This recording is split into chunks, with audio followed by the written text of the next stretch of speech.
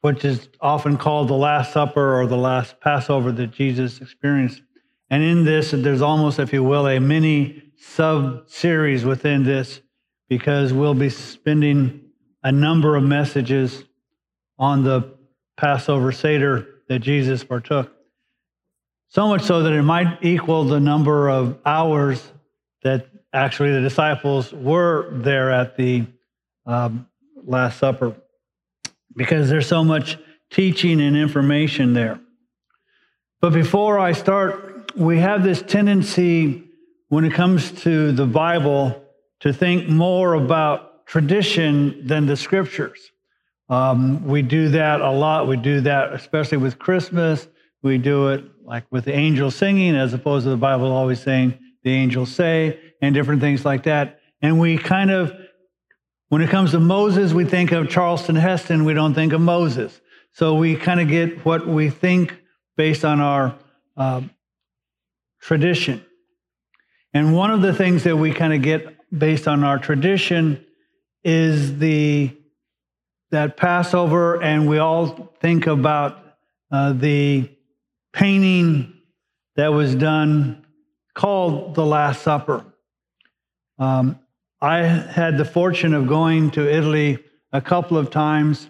I took 4 years of Latin in high school, and as a result, I had a much greater appreciation and sense of wanting to know more about Rome in that classical time. I was never much of a person who was interested in the Renaissance, and therefore, when we went to Italy, I was much more interested in Rome and different places, whereas other people liked Tuscany area and they liked Florence and all that, and it's okay, but it doesn't interest me. Well, when I went the second time, I was with some people, and they wanted to go to Milan to see the painting, The Last Supper. And I wasn't, to be truthful with you, I wasn't all that interested. You know, we even had a picture of it in our home many years ago. And so what? It was just a painting as far as I was concerned. But sometimes it's good to do what other people want. And so we went, and they were fortunate. It wouldn't have bothered me at all, but they were fortunate that we got to Milan just in time, within about 15 minutes of the ticket place closing, because you have to buy tickets for the following day. So we bought tickets to go, went to McDonald's to eat, a really classical Italian restaurant, and then got our hotel. And then we went to where the painting of the Last Supper was. And again, because when I had seen it, it was always a painting. So I was assuming we were going to see a painting. Well, it wasn't a painting, it's a mural. And it's very interesting in the sense of that it was a mural painted on one wall, and in the room that it was painted was a dining hall for priests. And so they would assemble, and there would be the Lord's Supper on this one side. Then there was another painting on another wall by another artist who nearly wasn't as good. Now, by nearly not as good, it's not like comparing Michelangelo to Joe Davis. No, this guy was probably good, but when you put it in the same room as that artist, it just didn't look good. And there was some very interesting things, because it was amazing, because during World War II, there was a lot of bombs drops and artillery, and much of the building had been destroyed. But this wall and that wall were still there. And if you've seen the painting, and I'm sure you have, it has Jesus sitting at a table with his disciples spread out, and you know, and I don't like the way they depicted John. He kind of looks a little strange to me, and they've got all these things, and it's interesting, you know, but there's some definite problems with it, because first off, just because they were fishermen didn't mean they ate fish at Passover, and also the first century celebration of Passover was not sitting at a table. They reclined at a table. The first Passover, they sat ready to go with their feet shod, their loins girded, ready to move out. But after that, especially in the first century, they celebrated as they concerned as freemen. And so they would recline at the table and they would kind of sit like this and they would eat and the feet would be out here. So they weren't sitting at a table. And so, but we get this idea that they're sitting at a table. Now, the reason I'm glad that I went wasn't that I appreciated the mural that much, although it was nice to know it was a mural, not a painting. But this is what I learned from it. Here's this great work of art. It was in a dining hall. On the other side of the wall was the kitchen. And people were tired of going out of the kitchen around and back into the dining hall. So they cut a door in the painting. So if you see a painting of the Lord's Supper, Jesus' feet aren't there because they put a door there. And so what the Lord showed me was, I don't care how great you think you do and what kind of miracle you think you accomplished, somebody's going to cut a door in it.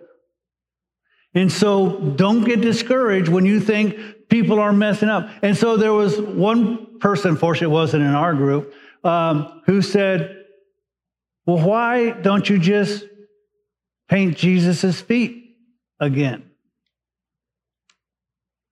Because nobody has the same talent as the person who painted the picture to begin with to paint Jesus' feet. It's better just to leave it alone. And so again, there are times when we think we can fix things and we can't. So just let the door be there. But as I'm trying to say is that we have these ideas of what the Passover is this last time and dispense with tradition and take a look at the scriptures. So the scripture is going to tell us that they're not seated at a table, they're reclining at a table. So let's take a look at John chapter 13, starting with verse 1. Now before the feast of Passover, Jesus, knowing that his hour had come, that he would depart out of this world to the Father, having loved his own who were in the world, he loved them to the end. Now I want you to notice that twice the writer John has told us that Jesus loved his disciples. And he loves them even though with this eventuality is going to happen, he still loves them. He loves them in the world and he continues to do so. And he loved them to the end. And during the supper, the devil having already put into the heart of Judas Iscariot, the son of Simon, to betray him, Jesus, knowing that the Father had given all things into his hand and that he had come forth from God and was going back to God. Now, I want to stop there. Jesus is about to do what Jesus is about to do, not because he's defeated, not because he's depressed, not because he's not sure what's going to happen. He knows exactly what's going to happen. He knows that he came for the very purpose that he's come. That he came from the Father and he's going back to the Father. There is no sense of ambivalence with Jesus. He knows who he is. He knows what his ministry is. He knows what God the Father has sent him to do, and he is going to do that. So he got up from the supper and laid aside his garments, and taking a towel, he girded himself. So Jesus has basically removed the garments that he's wearing, not because he's afraid to get them dirty, but he's doing so to show that he is becoming a servant. So he strips himself of his privilege and he wraps a towel around him for the purpose of washing feet. Then he poured water into the basin and began to wash the disciples' feet and to wipe them with a towel which was girded. Now, this is unusual. Now, most of you, if you've never gone to a Passover Seder, you're not sure of the events and what happens. In a typical Jewish Seder, the first thing that you do is you do a ceremonial washing of your hands. You don't wash your hands because of hygiene or cleanliness. You do it ceremonially to show that you are ceremonially clean and that your hands are done. And so you've already washed your hands with soap and water. It has nothing to do with that, but you do that. But Jesus isn't washing his hands or their hands. He's taken a basin of water and washed the disciples' feet. Now, in that time, and even in that area of the world today, the feet are a very dishonorable part of your body. It was an insult to show your feet. It was an insult to show the bottom of your feet. And quite frankly, a lot of people consider their feet to be very ugly. So they put beautiful shoes on or whatever to disguise it. But even today, we don't think of our feet as beautiful. It's a less honorable thing. And yet Jesus has disrobed, placed a towel around him, and is washing his disciples' feet. And so he came to Simon Peter. And he said to him, Lord, do you wash my feet? So it's like, are you going to do to me like you've done to everybody else? Now, I think it's interesting. Up to this point, it seems that nobody has spoken to Jesus about what he's doing. I don't know if it's kind of the shock of what's he doing? Or, well, wait a minute, we usually wash our hands. Jesus is washing feet. And so maybe there's this, we're just so dumbfounded we don't know what to say. But Peter, being Peter, seems never to be a loss for words. He's always going to interject something. And so he goes, Lord, are you going to wash my feet? And Jesus answered and said to him, what I do, you do not realize now, but you will understand hereafter. So Jesus basically says, yes, and I understand you don't quite understand what's going on, but that's okay. You're going to understand later. Now, Peter said to him, never shall you wash my feet. Now, I am frequently a critic of Peter. I will say, dude, learn, yeah, you got out of the boat, and you walked on water, but how come you got your eyes off of Jesus? He's one of those guys who says something and then it doesn't go well. But let me tell you, I don't disagree with Peter. Here's the Son of God, the Messiah.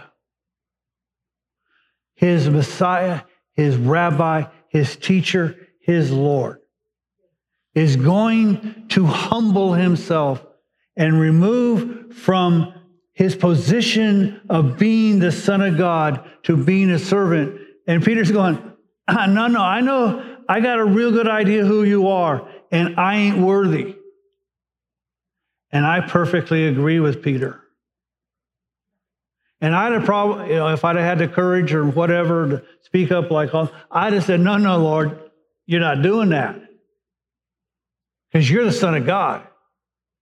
And I'm just one big mess up. But notice what Jesus says. Jesus answered him, if I do not wash you, you have no part with me. Now, this is a fairly major rebuke. If I don't wash your feet, if I don't serve in this way, then you might as well leave, because we're not together. I can't think of a more cutting thing that Jesus could have said. And so Simon Peter said to him, Lord, then wash not only my feet, but also my hands and my head. If you need to wash my feet, great. But my hands get me in trouble too. So wash them. And my mind, my head just goes the wrong places. So God, wash those too. Do a thorough job. If you're going to wash my feet, wash all of me.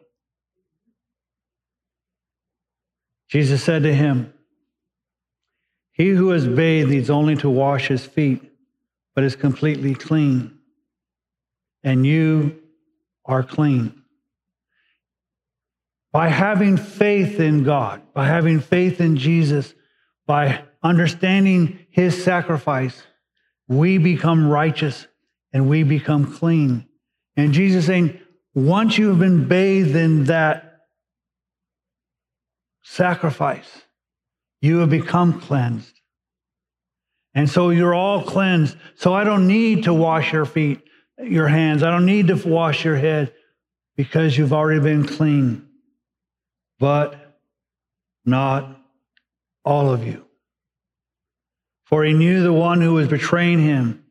For this reason, he said, not all of you are clean. Now, I want you to understand something. Jesus washed 12 men's feet. He even washed Judas's feet.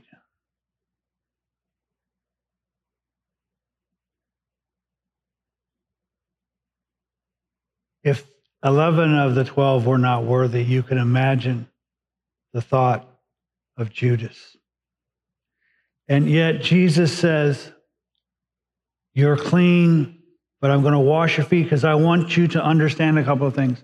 The first thing that he's already taught us is that faith in him cleanses us.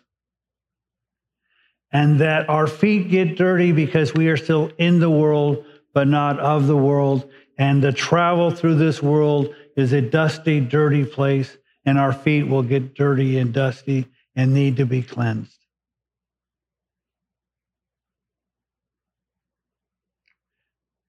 So he's already taught them a valuable theological point. So when he had washed their feet and taken his garments and reclined at the table again, he didn't sit down, he's reclining. He said to them, do you know what I have done to you? And the answer is no.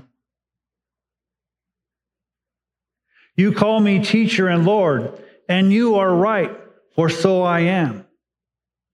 So he's going, I'm going to tell you what I did, and I want to tell you why I did it. But I want you to understand that yes, you do call me teacher, you too call me Lord, and that is right. You're right when you do that. So if I then, the Lord and the teacher, wash your feet, you also ought to wash one another's feet. For I gave you an example that you also should do as I did to you. So he tells them, he did this to teach them a theological point. He's also teaching them a practical point of serving, of service, of being a servant.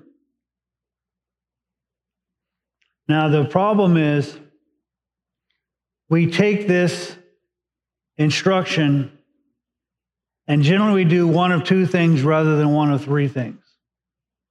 There are some denominations, not many, who do a foot washing, that they'll actually wash people's feet. The problem with that is that usually before you have the ceremony to wash people's feet, they all get pedicures. Because they don't want their feet to look ugly, and they want their toes painted and all these things, so that when people wash their feet, they go, boy, your feet don't stink. You know, you have nice feet and whatever. So it's an absurd thing. But they do that because they think that's the example that Jesus is telling them. And the answer is that's not the example Jesus is giving them. The other thing that we do is go, well, that's really interesting. But I'm not going to wash anybody's feet. Yeah, we'll do the Lord's Supper, and we may even do a Passover Seder, and we'll do a few things, but this is just esoteric. You know, Jesus is just being Jesus. And we never give any consideration to washing people's feet. But there is a third thing that we ought to do, and that is follow his example and wash people's feet, not physically, but in reality. That we need to act as a servant to people. But a servant as a servant. And so we're coming upon Thanksgiving, and a lot of families, and this is good, and please don't think I'm critical of what I'm about to say. It's a good thing. And so a lot of families will find some place where there's like, they're going to feed the homeless or whatever, and they go and they help serve the food. And that's a good thing. And that's doing good works. And I'm not critical of that at all. It accomplishes a lot. One, it helps to feed the people who are hungry. It gives you and your children a sense of understanding that you are blessed, because it's more blessed to give than to receive. That it is good, that is good works. And I commend that to you. But that's not washing people's feet as Jesus considered it. Because let's face it, you're on one side of the table serving, and they're on the other side of the table getting it. But Jesus, as the Son of God, served. He took his position and set it aside. You can be who you are and pass out food.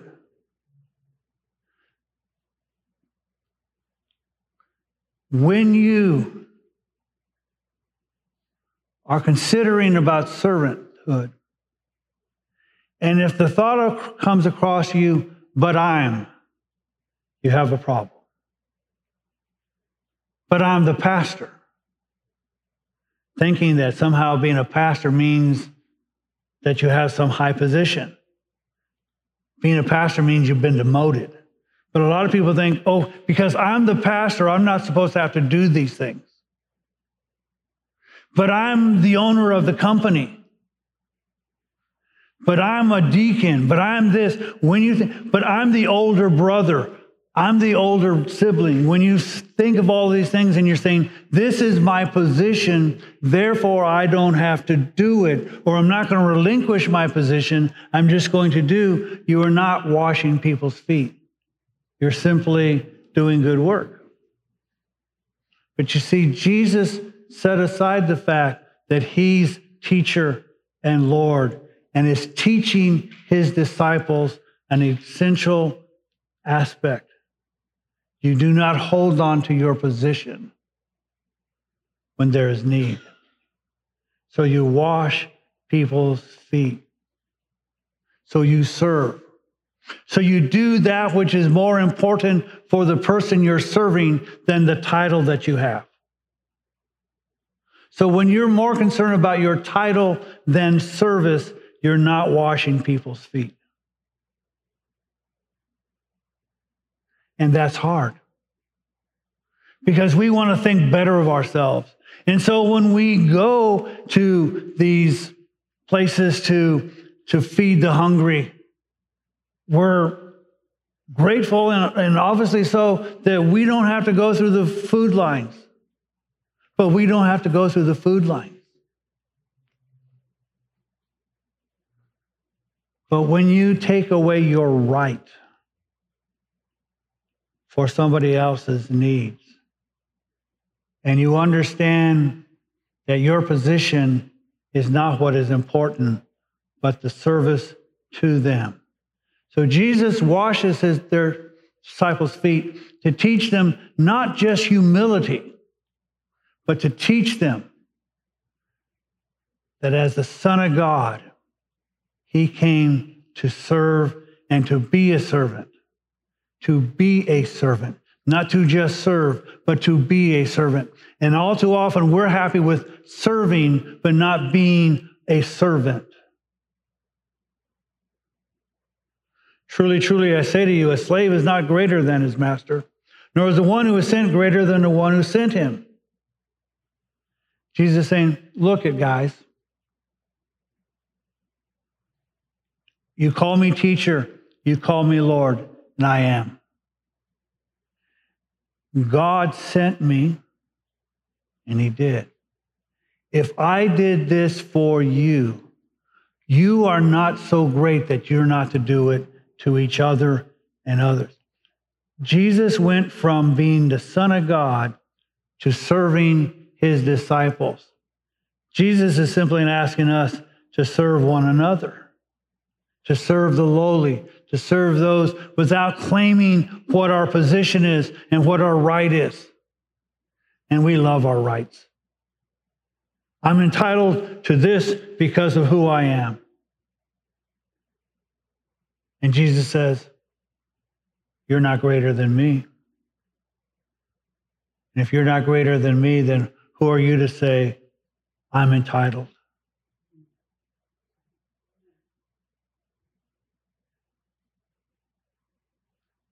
If you know these things, you are blessed if you do them. Here's the interesting thing. So many of us know so much about the Bible, but we don't do it. Jesus says, you're blessed first if you know them, but that's not the end. You're blessed if you know them and do them. We are blessed when we know that Jesus, as the Son of God, as the Messiah, as the one sent from God, became a servant to us. Then we are blessed knowing that and then doing what he did as an example. I do not speak of all of you. I know the ones I have chosen, but it is that the scriptures may be fulfilled. He who eats my bread and lifts up his heel against me. Jesus says, this whole thing about Judas, and they're not aware at this point who Judas, the betrayer, is.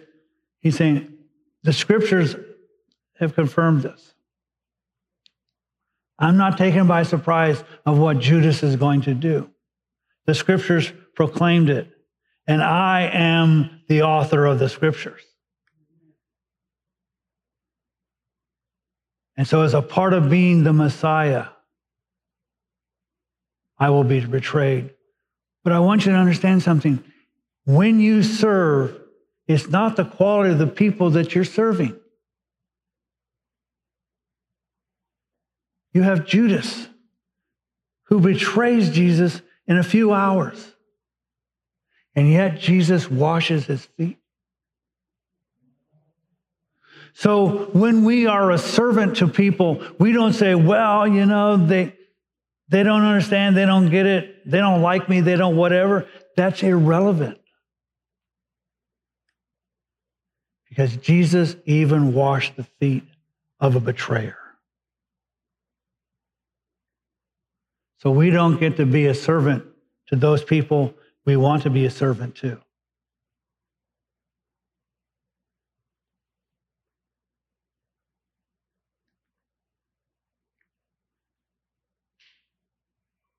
From now on, I am telling you before it comes to pass, so that when it does occur, you may believe that I am he. So Jesus is giving them additional reason for faith because he understands what's going to happen in the next several hours is going to rock their world. And so he's going to say, I'm going to tell you things that it's going to happen so that when they happen, you don't get that shook. Truly, truly, I say to you, he who receives whomever I send receives me, and he who receives me receives him who sent me. Jesus is saying, when you accept those that I send, and he's going to be sending his disciples, then it's the same thing as receiving Jesus. And receiving Jesus is the same thing as receiving the Father. Because the Father sent him. For as the scripture says, for God so loved the world, he sent Jesus. And by receiving Jesus, you receive the Father.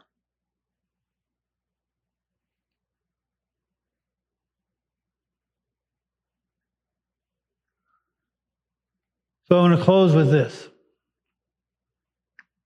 Washing people's feet.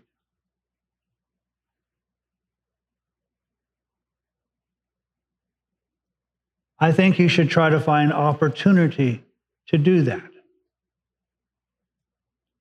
Rather than waiting for it to just kind of hit you in the face, you look for the opportunity.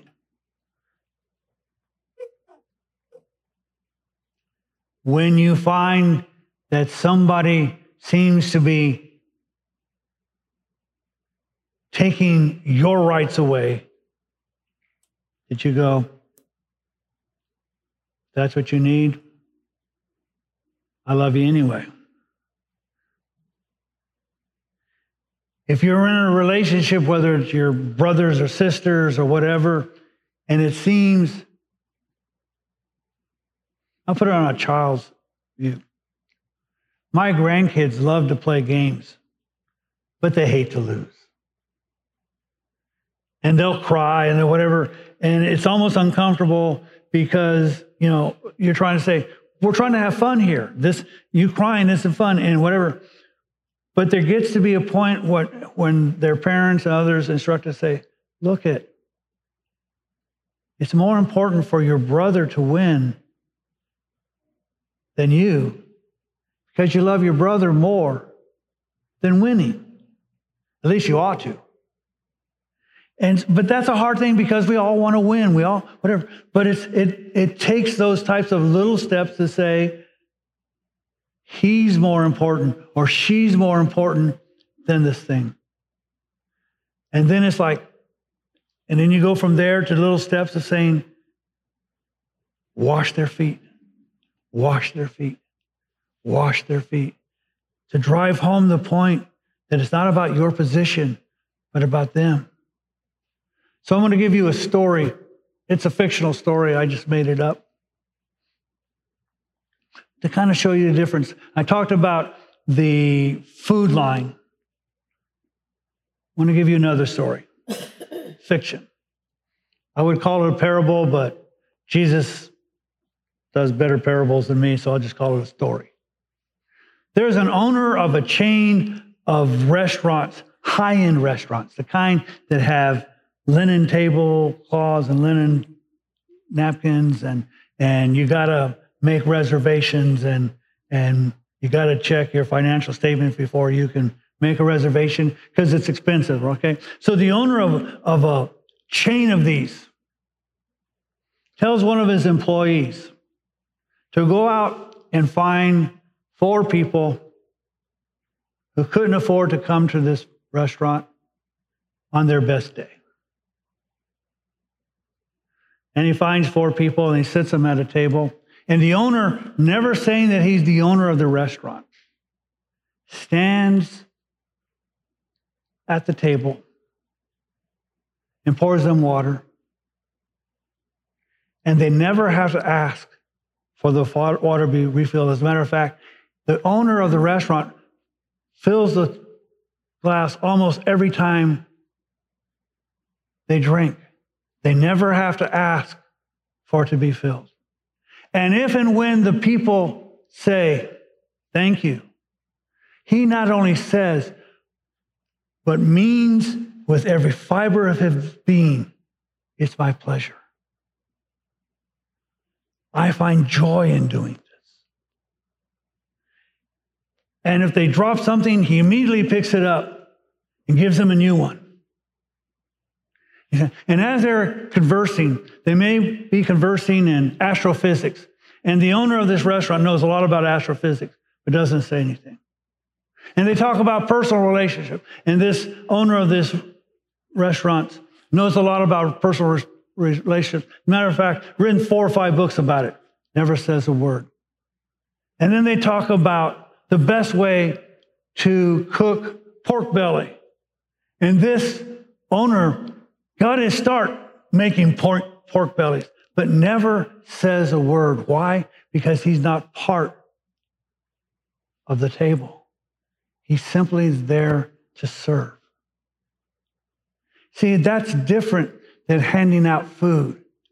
He is serving. he has placed himself as a lower position than the people at the table. It's not a matter of humility. It's understanding, yeah, I'm the owner, but I am serving you. And I want this day to be the best meal you've ever eaten. And then when the check comes, the check says, paid in full, including the tip. And the people at the table never know that it was the person who served them, was the one who paid for it, was the one who saw to it, was the one that made sure that their evening was the best evening that they ever experienced. Because the owner of the restaurant didn't want recognition. Oh, what great thing he did. Or what a wonderful thing. Oh, what. And the newspapers never found out. And he told his employees under pain of being fired, you are never to speak of this. You see, because it wasn't about his position. It was about serving. And we need to take that attitude. It's not about our position, but it's about service. And it's about setting aside who we are and who we think we are so that we might help the needs of those who need it. Now, for us, that should be easy because we ain't God. We're not the Son of God. Yeah, we love to praise the Lord that we are children of the Most High, and we are. But we are not above him, and he told us to do this.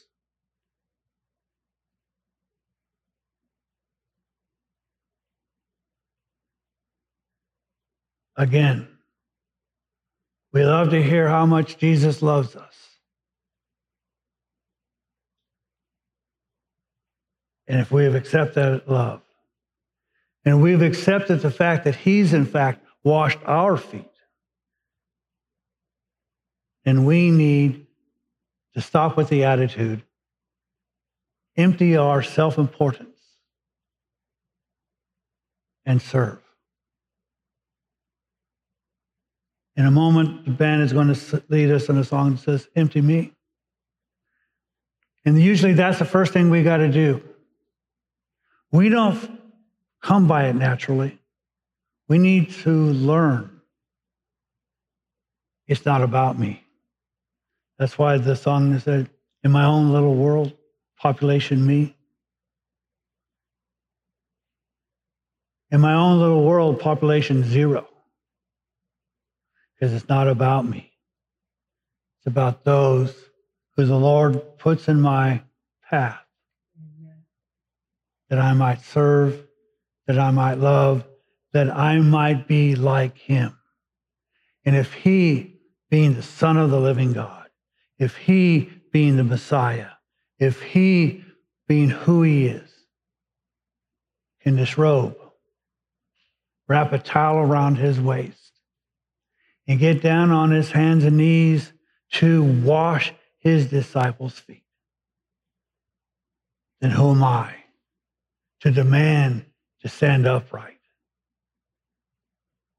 Who am I to demand that God treat me differently? And all God's people said,